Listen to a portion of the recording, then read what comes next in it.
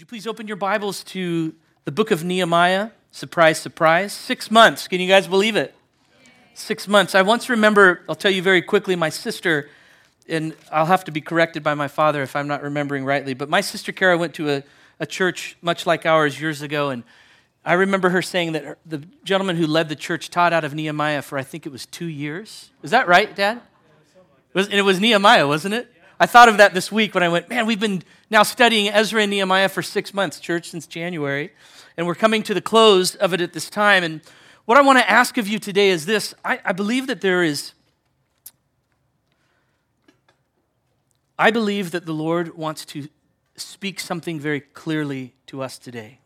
And what I'm going to ask you to do is to remove just the what is often our default of the historical lens of Scripture, particularly Old Testament. And I want to ask for you today to put on your prophetic lenses of Scripture. By that I mean the present ministry of the Holy Spirit to work upon our hearts, to bring clarity, to bring conviction, to bring growth, to bring freedom, all the things that the Spirit of God does on our behalf today. I want to ask that is the lens by which we approach this text. Because I believe that the Lord wants to commission something very clearly in the hearts of this church, but more broadly, to confirm for us part of what we are to be for the church in this day and age. And so I'm going to ask you guys just to approach this morning's text with a very sober mind, in a very sober heart. And let's push into what God has for us. So chapter 10 obviously has to be held in light of course, Ezra and Nehemiah as a whole, but more specifically over the last 2 weeks, because chapter 8, chapter 9, and chapter 10 are essentially just a fluid movement of what God is doing in the hearts of His people. It begins, as Kevin spoke a couple of weeks ago, with a reading of the law. And Kevin talked about the plumb line of Scripture and how when truth comes to bear upon the hearts and minds of men and women, that the response then is a response of repentance. It's a response of turning, not just turning from, but turning away and turning towards righteousness and towards holiness. And then as Rick spoke last week and took us through just the faithfulness of the mercy of God upon His people throughout the generations. And that was the confession of the people in that moment, having the reality of truth bearing upon their hearts. They began to confess their sinfulness. They began to confess what was true of who God is to them and was to their fathers in the generations before. And now we come to chapter 10, and chapter 10 is the resolve of the people. It's the resolve and the renewal of their commitment to the covenant that the Lord God had made with His people. So 8, 9, and 10 is quite, a cohesive, if you will, set of chapters. And I want us to keep in mind the foreshadowing lens of the Old Testament as we read this text today, even in view of the law itself, what the law foreshadowed for the people of God. Remember that God's purpose was never for His people to find perfection within the law. The purpose of the Old Testament, the purpose of the Old Covenant, the purpose of the law itself was to show the insufficiency of man and always point the hearts of man towards the all-sufficiency of Christ Jesus. That was the purpose and the point of the law. And Paul, and we won't go into this at this moment, I'm not going to turn to it, but it's just to remind us that Paul addresses this, and he picks up on it in the chapter 5 of Romans, and he's looking backwards from the new covenant into the old, through this lens of new covenant reality. And he says that the purpose of the law, or the purpose of the old covenant, the covenant of works, was to increase the trespass upon the hearts of men, increase the awareness of the trespass, and bring an awareness of man's sinfulness. But Paul says that the beauty and the joy of the new covenant is that where sin increased, because of our inability to adhere to God's law perfectly and completely, now grace is the overarching theme. It's the overarching trajectory. It's the overarching reality of this new covenant era that we ourselves live within today. And Paul says that grace now reigns. Grace abounds and it reigns in righteousness, which leads us into eternal life. Brothers and sisters, even the law itself was a foreshadow. The Old Testament is a foreshadow of something greater. The new covenant is not a covenant of works like the old was. The new covenant is a covenant of grace, because its requirements have been fulfilled by Christ Jesus himself, and its benefits have been given to us as though they were a gift by Christ, and as though we completed them on our own, which he did on our behalf, right? We know all this, do we not? And so we find ourselves today at chapter 10, and I want to read chapter 10, and I want to read verses 1 through 38. I'm going to read from the ESV, and please feel free to read from your Bibles. And if you don't have the ESV, you can follow along on the monitors. And this is the word of the Lord Jesus Christ. Let us receive it today with gladness and with thankfulness. Nehemiah 10, beginning in verse 1. On the seals are the names of Nehemiah the governor, the son of Hekeliah, Zedekiah. Those are two individuals. Those are two civil leaders. And then he's going to give us names of 17 Levites, 21 priests, and a handful which account to about 44 chiefs of the people. I'm not going to read the names this morning. I have proven my worth in that already, and I feel now that I can skip along, coming to verse 28.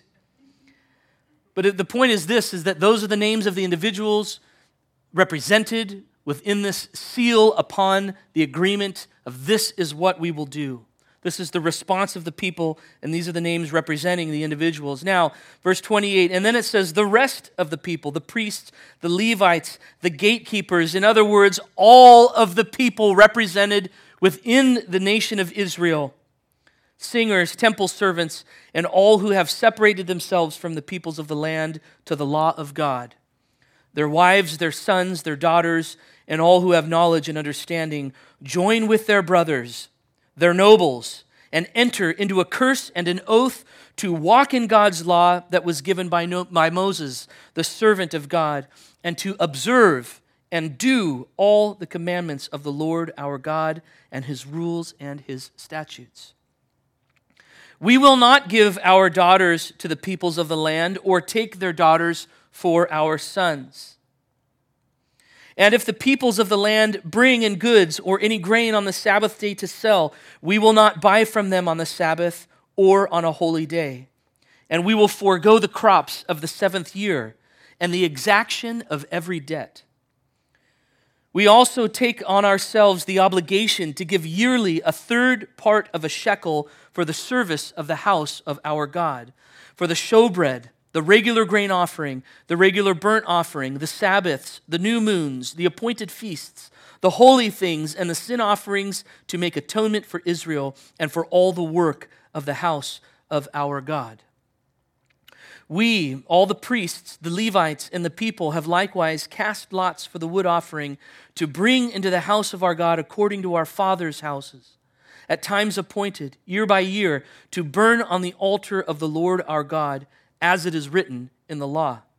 We obligate ourselves, listen to the language, to bring the first fruits of our ground and the first fruits of all fruit of every tree, year by year, to the house of the Lord.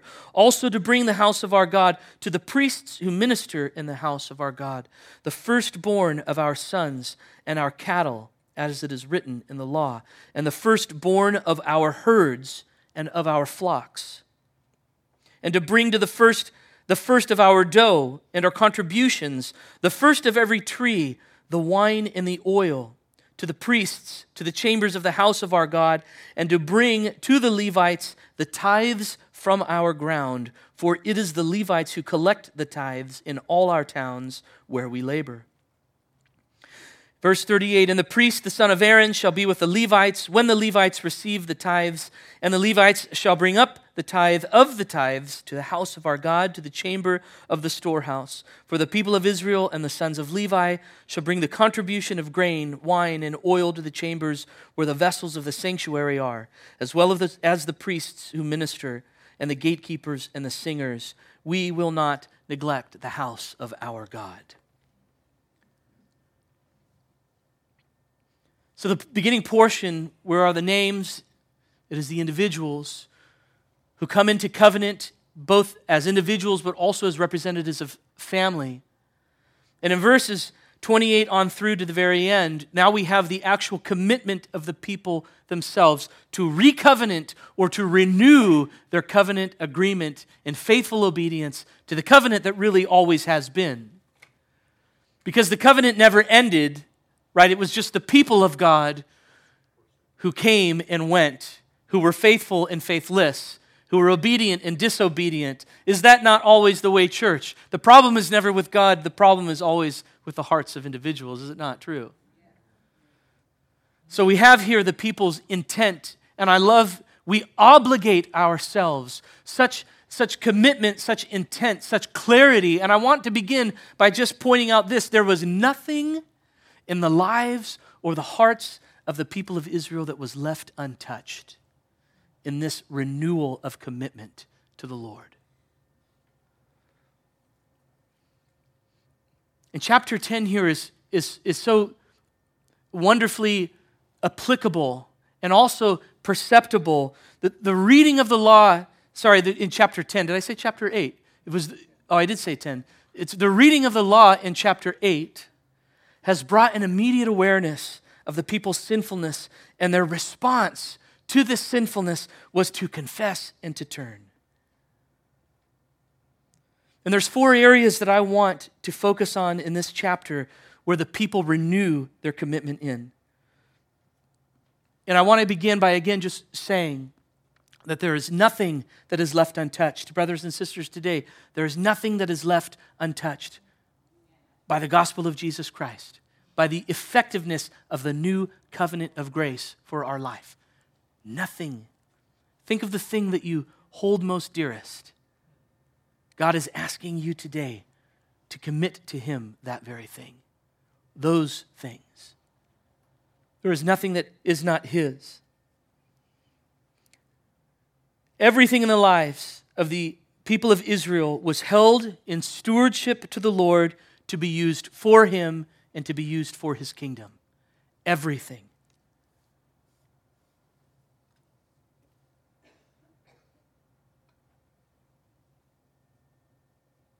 What's more, this total commitment foreshadows a greater new covenant reality where all things are Christ because Christ has given us all things. Why is it that God can ask for all? Because He's demanding? Because He's difficult? No, because it's from Him that all things are given to us. Such a simple truth that we would all agree with, but yet how hard it is for us to live day in and day out, in moment in that truthfulness. We hoard, we hold, we cling to, we keep from. And it's like we've hidden things from God as though He wouldn't see them. I believe God Today Church is calling us just to a renewal of commitment of all things are for Christ. Let all things be in stewardship of Him and for His kingdom this morning. So the 4 areas where Israel has recovenanted to are this: their marriages, the observance of the Sabbath, their property and finance, and their dedication to the temple. Those 4 areas: marriages, observance of the Sabbath, their property and their finance, and their dedication to the temple. And I want to say to us, before I dig into those, that I believe that the Lord is calling us through this chapter to recommit ourselves again in these areas of our life as people. Where have we wandered today, church? In your own lives, where have you strayed? Where have you turned from obedience to Him and faithfulness in the stewardship and instead chosen to follow your own laws and to follow your own inclinations? Let's let the Lord convict our hearts today and turn us once again towards Him. So we live now today in this covenant of grace. And before I look at the four things, I want to lay just a really wonderful foundation that I felt was helpful as I was looking and studying for this morning. And look back at verse 29, please. I want to point out something really beautiful. Again, please realize this is nothing that is obligatory. This is the response of the people. The law was read, their sinfulness was brought to bear, and their response was of their own. It was not compulsory. It was not God saying, all right, now you've messed up, this is what you have to do. It was the people saying, we understand where we've fallen short and we could recommit ourselves again. And look at what they say,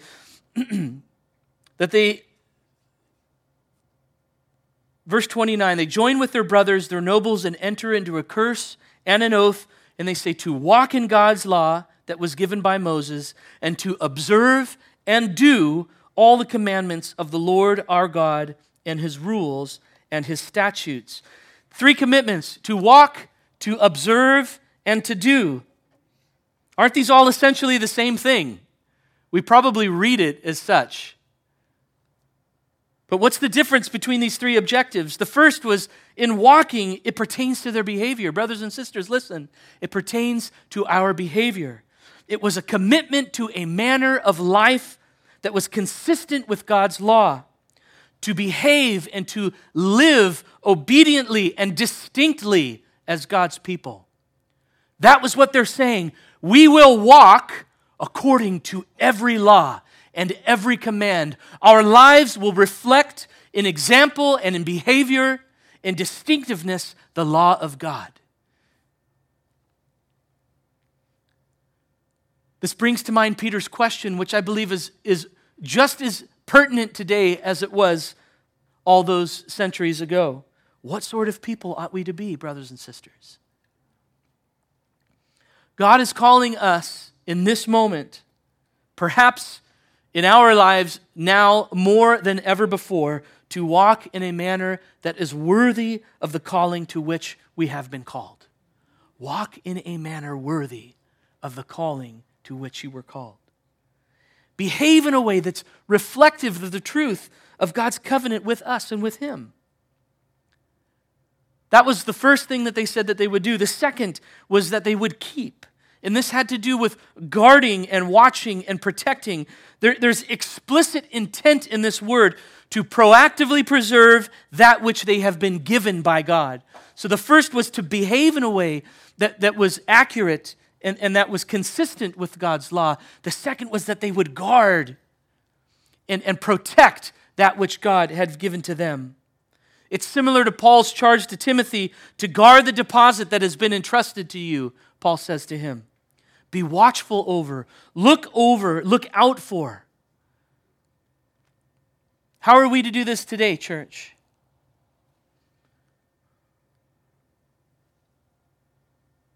We defend the purity of the gospel by keeping it from dilution, by protecting it as it's been entrusted to us, in order that it would be preserved not just for us, but for the generations that are to come.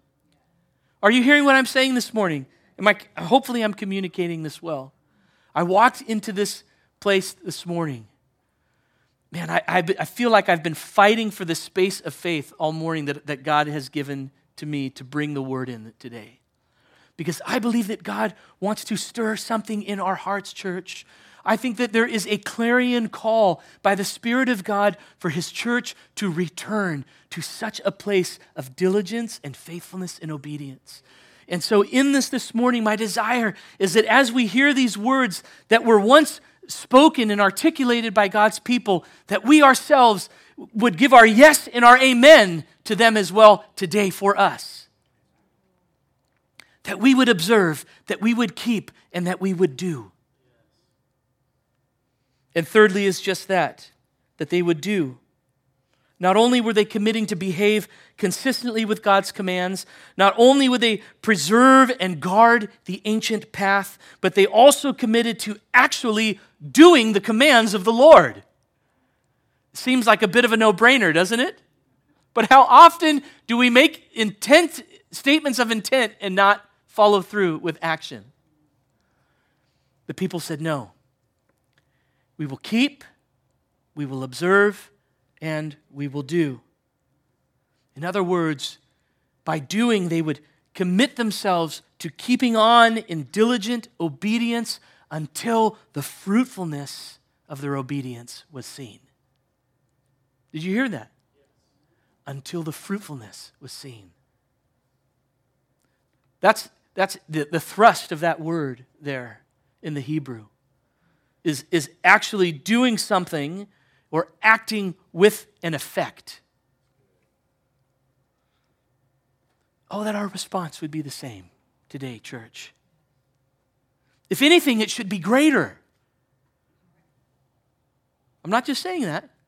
I'm actually saying it. If anything, our response should be greater. Why? Because of the covenant of grace that we now live within. Because as I said, Paul in Romans 5, it's grace that abounds, brothers and sisters. Where sin arises and where sin continues, grace increases and overcomes and abounds all the more. And so now the life of the believer in the new covenant, unlike the old covenant, where their commitment was going to be followed again by a covenant of oaths and curses, we now are in a covenant of grace, where the grace of the Lord Jesus, as Alexa read this morning, teaches us to say no. Not only is it the intent of our heart, but it is God's grace that actually enables us to now live this life. And so what of these four things? I want to give them to us just within these last few moments, and then I'm going to call us to respond to it this morning, and we're going to respond in three different ways. So the first was they recovenanted, or they renewed their commitment to the covenant of God, first in their marriages. And it's in verse 30, they say this: we will not give our daughters to the peoples of the land or take their daughters to be ours. I talked about this when I taught Ezra 9. So you can go back and you can listen to it for a bit more than I'm going to say this morning. But listen, this is the point. This was not a matter of racial concern. This was a strictly spiritual matter on the heart of the Lord. It had everything to do with preserving the distinctiveness of His people, the purity of the message of who God was to His people, and what ultimately would be the revelation of Jesus Christ that would come from this seed, if you will. And I know that it's difficult in 21st century Western America for us to remove ourselves from the context of gospel. It just sounds like it's some type of ethnic cleansing. No, this was God preserving something much more than just a people's race. It was about a spiritual matter. The people of Israel were mixing with the people from the surrounding kingdoms, and the result was that their distinctiveness and their identity, listen please, their distinctiveness and their identity had become diluted to the point that some of God's people were indistinguishable from the surrounding kingdoms. Are you hearing what I'm saying? Do I need to make that point? Some of God's people were becoming indistinguishable from the surrounding kingdoms. And then it's going to tell us what's more. It records in chapter 13, which we've not yet gotten to, that the result of this intermarriage was that the children of the people of Israel, he says, could not speak the language of Judah, but only the language of each people. That was the result. Their dilution led to not only the indecipherable nature of their own identity, but their children knew nothing of the covenant with God. Church, we run the risk of this very thing. It is happening today within His church. His church, in many ways, is becoming indecipherable from the surrounding culture. And our children don't know the language of the law of grace. They know the language of the culture that surrounds. Oh, Lord Jesus, would you help us? Lord, help us. Help us to raise children. Help us ourselves Father, to be separate, to be set apart, to be dedicated, Lord, solely and wholly to you. Lord, keep our children from the ways of the world. Father, in our faithfulness and in our diligence of obedience, Lord, would you kindly be merciful to our children? Lord, we commit ourselves today to teaching our children the language of the kingdom of God, the ways of the kingdom of God.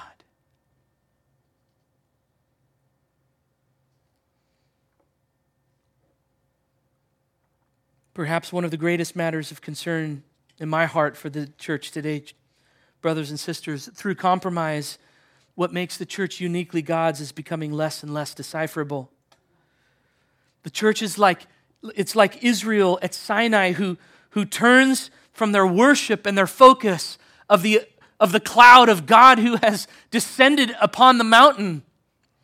And because of their lack of faith in the moment and their wondering of what in the world has happened to Moses, even though God's is visible in such a tangible sense, what do the people do?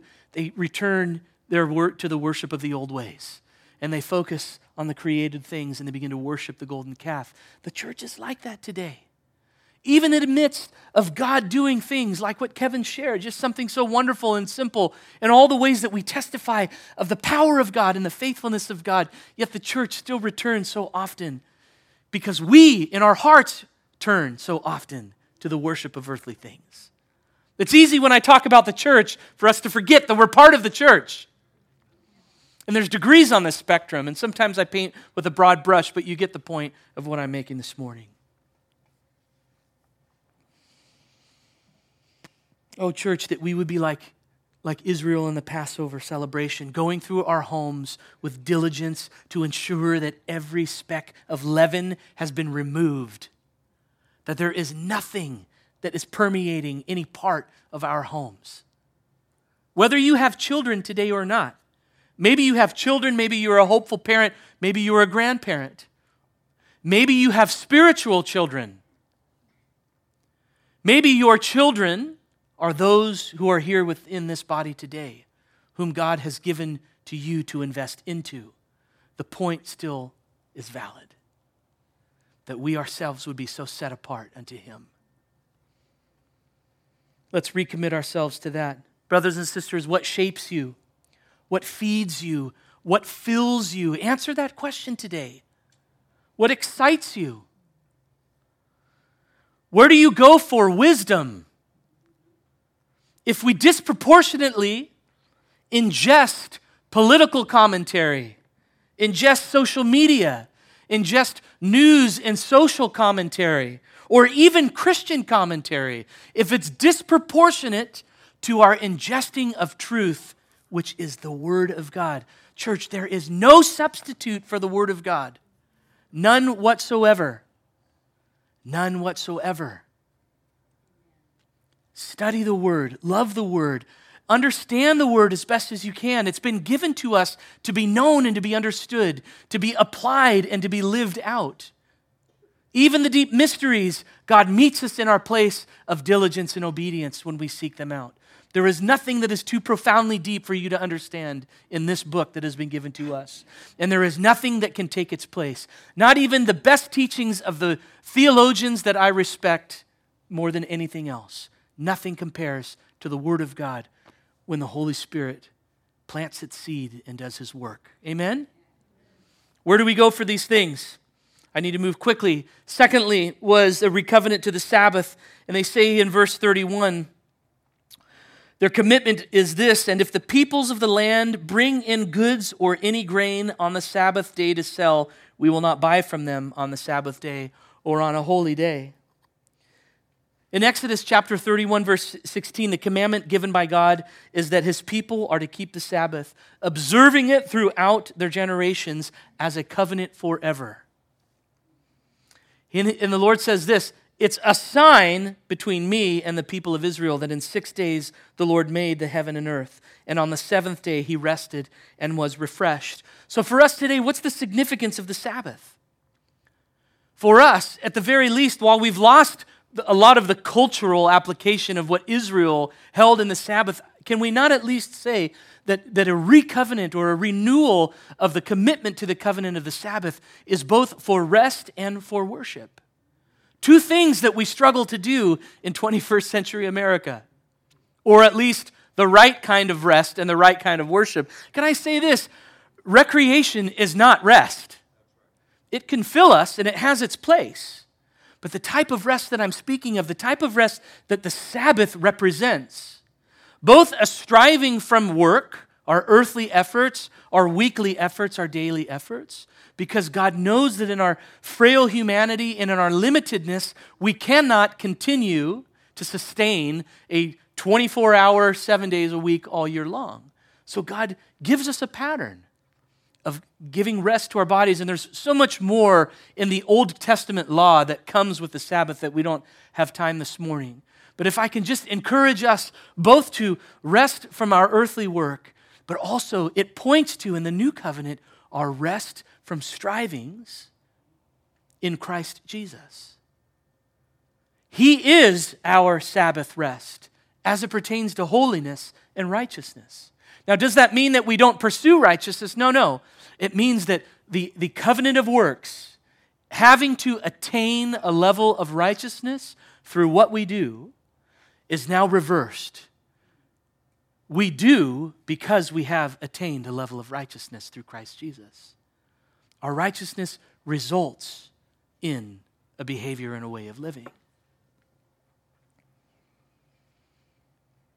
So resting is not only a reminder to cease from our earthly labors, but in Christ to find rest, to cease from our striving beyond the righteousness that Christ has already provided.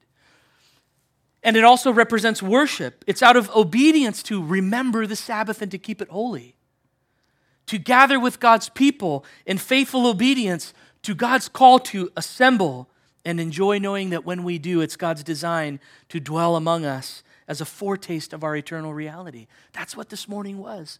Did you sense just the tangible presence of God as we worshiped in song this morning? Did you sense that? It's amazing how like even just being up here and leading us to a space, this has nothing to do with me. Now, I can ruin it by singing really bad or playing really poorly. But when we come together collectively, church, in a place of faith, man, it's undeniable that we've hit something. God is here. God is speaking.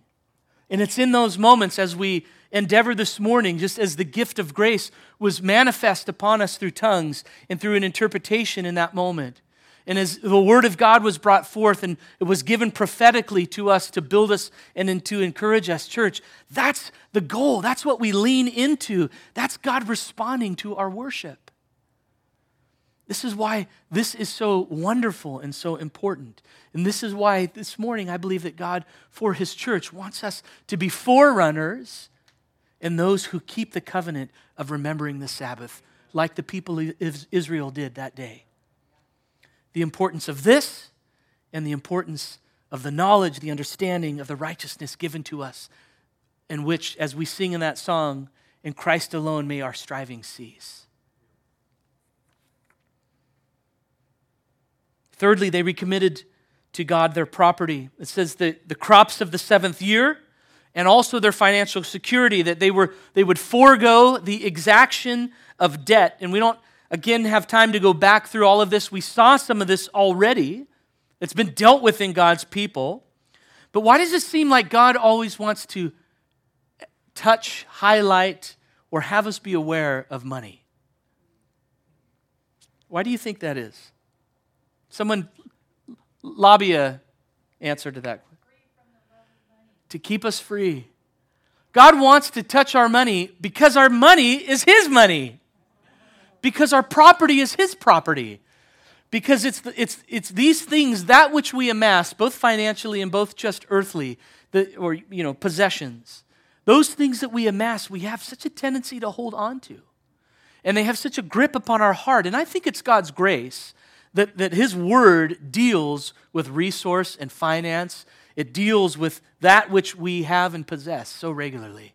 Because as Andy said, He wants to keep us free.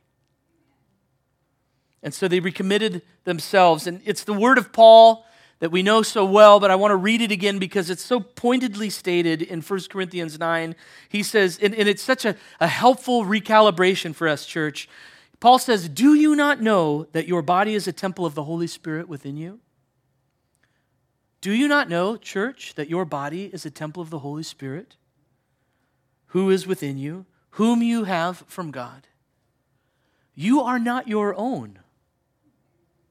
For you were bought with a price, brothers and sisters. You are not your own, for you were bought with a price. And then Paul says, so therefore, because of this reality, glorify God with your body. Listen to the logic. If our bodies are not ours, then surely everything that we amass and touch through the usage of our bodies are not ours either. If this very thing doesn't belong to me, then certainly this doesn't belong to me either. Because this was gained through these. Right? Paul's logic actually is really profound. The people, in recognition of their sin, exacting debts on fellow brothers and sisters, exploiting them for personal gain, their reform was to a spirit of kingdom stewardship and generosity. And there's much more here than we have time for, but listen, it was simply this. It was a confession by the people to find their provision in Jehovah Jireh, God who provides. That's what it was. All of this is yours because you give to us all things, and you will give to us all that is needed. And lastly, they recommitted themselves to the tending of the temple. In verses 35 through 36, he says this, or the people commit to this: we obligate ourselves to bring the first fruits of the ground and the first fruits of all fruit of every tree year by year. Also, to bring to the house of our God, to the priests who minister in the house of our God, the firstborn of our sons and of our cattle. The matter here, church, was of first fruits, both of the ground and of their families. In the old covenant, the first fruits were the very best of the best of the best. And it was the first fruit. It was the first thing they gave to God. Why? To keep us free. To keep them free. To remind themselves. Listen, again, another new covenant foreshadow. That God would give to us His very best. It was a picture of the inheritance and the blessing that would soon be for God's people. The very best of the very best. And Paul picks up on this theme, and he reminds us that Jesus himself was the first fruit given for us by God. For Israel, it was a sacrificial giving under the conviction that in verse 39, and I love how it ended with this, that they must not neglect the house of their God. It was a sign, church, that God comes first. It's a sign for us today. What is it, the first fruits that we give? Now, it's not just the first fruits, but again, we give God everything. We give to Him all because, again, He gave to us all through Christ Jesus. And as we give gladly and as we give regularly to the temple, both His church and His body, we do so as a sign that God comes first in our hearts, that we have faith in God, that we trust God, that God is worth all that we have to give. Amen? So I want to do something. Oh man, the time, it just flies by here. Why does it go so quick on Sundays? We are having fun, Judy. Here's what I want to do.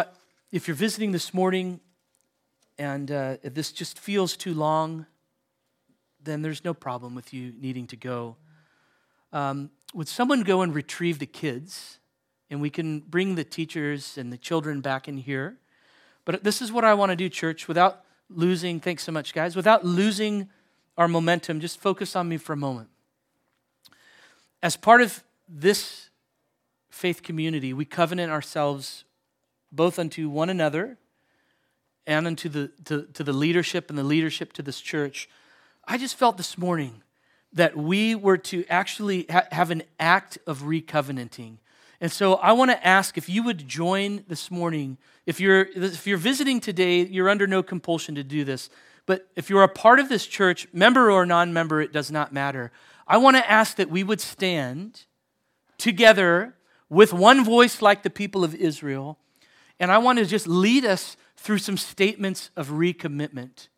Commitments that we have made when we come into covenant with each other. And I just felt that in doing that, it would be a symbol and a gesture and a physical act of us in faith committing ourselves again to being this type of people that God is calling us to be. Can we do this together? So again, if you're visiting this morning, listen, you're welcome to participate. Just if you're of faith, participate in this act because it is a significant act. So let's stand together, and I want to just do this. Would you walk us through? I'm going to put up on the monitors statements of covenantal commitment, and I can't cue it up because I don't have my thing. So would you guys just take care of us? And what I want to do is I want for us to read these together out loud as one voice and as one intent. So let's begin with this. This is our first confession. We will seek by the grace that is in the Lord Jesus Christ to live carefully in this world, forsaking its lusts and denying ungodliness and worldliness, endeavoring to live a faithful and holy life. We will not forsake the regular assembling of God's people, knowing and believing that to gather with the church is to the glory of His name, as He is worshiped and His greatness and wisdom are declared and made known. Can we say amen to that? We will diligently guard the unity of the Lord's church by abstaining from any acts or words that would divide, discourage, or destroy the unity of His church. Amen. We will exercise an affectionate care and watchfulness over other covenant members through friendship and encouragement, praying for and faithfully entreating and exhorting as occasion may require. We will steward the resources that God has given us, including our time, talents, and treasure, by serving cheerfully and sacrificially, by edifying the church with God's grace through our lives faithfully, and by financially giving generously and regularly to support this ministry and to help with the relief for the poor and for the spread of the gospel to all nations. Amen. We will submit to the loving, watchful leadership of this church, both to their instruction and discipline in a spirit of humility and teachableness. We will honor this covenant and hold to it by God's grace, and in so doing, knowing that our lives are not our own, if the Lord ordains that we move or leave this family, we commit to going in peace with the confirmation and joyful recognition of the other members of this church and the eldership team. Is there more? I think there is one more. With this statement of our commitment and with the conviction of the will of the Lord, we joyfully and fully commit ourselves to walking, keeping, and observing all that we have confessed and all that the Lord has commanded to the glory of His name. Can we say amen together? Brothers and sisters, these are deep statements of confession. But again, it's the grace of the Lord Jesus Christ that enables us to keep them, that when we fail, allows us to return again in a spirit of both repentance and turning, and yet enabled us once again to get up and to continue and to continue. May the Lord be glorified through this church, brothers and sisters. May this church, as I said, be a forerunner for the type of church that needs to be present in this world today. May we commit ourselves to this diligently to the glory of His name. Amen.